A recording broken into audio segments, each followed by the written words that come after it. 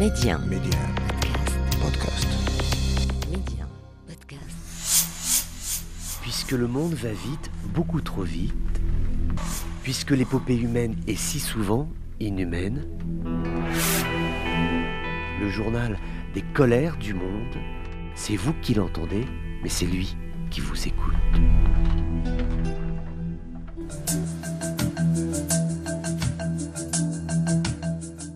Bonjour à tous, bienvenue dans ces colères du monde. C'est une bonne nouvelle pour l'économie libyenne puisque les instances officielles du pays ont annoncé la reprise de leurs activités avec des mastodontes du secteur énergétique, les Italiens de Eni, les Britanniques de BP ainsi que les Algériens de Sonatrach vont recommencer à travailler sur des zones d'exploration en Libye. Ceci est donc tout à fait favorable puisque cela contribue au développement économique du pays, mais cela s'opère alors qu'il n'y a toujours pas d'accord entre l'Est et l'Ouest du pays, entre Tobrouk et Tripoli, sur la façon dont les ressources pétrolières, dont les bénéfices tirés de ces ressources doivent être répartis à la fois Est-Ouest, mais également avec le Sud, ce grand désert du Fezzan, où il y a toujours eu des problématiques concernant cette juste répartition des richesses tirées de l'exploitation des hydrocarbures. Ceci n'est toujours pas réglé. Alors comment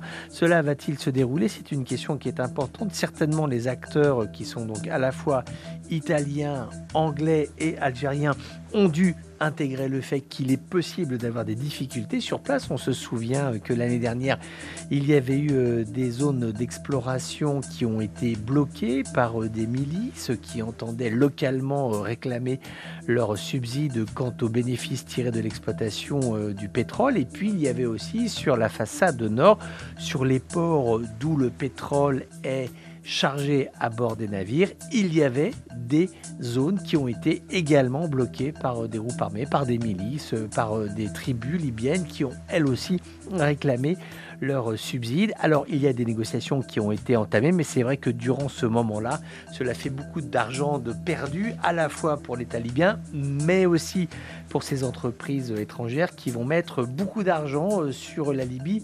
Alors pour l'instant, on est peu sur des chiffres quant au montant des sommes qui vont être investies, parce que à la fois il y a les zones d'exploration, après il y a les zones d'exploitation, ce n'est pas tout à fait la même chose. Si exploitation il faut savoir en quel état est le dispositif qui permet de tirer le pétrole. Est-ce qu'il faut le moderniser? Est-ce qu'il faut le sécuriser? Ce sont deux types d'activités qui peuvent réclamer des frais additionnels. Donc voilà, on est aujourd'hui en tout cas dans une phase de montée en puissance des capacités de production libyennes dans le secteur du pétrole, malgré l'incertitude politique qui demeure dans le pays.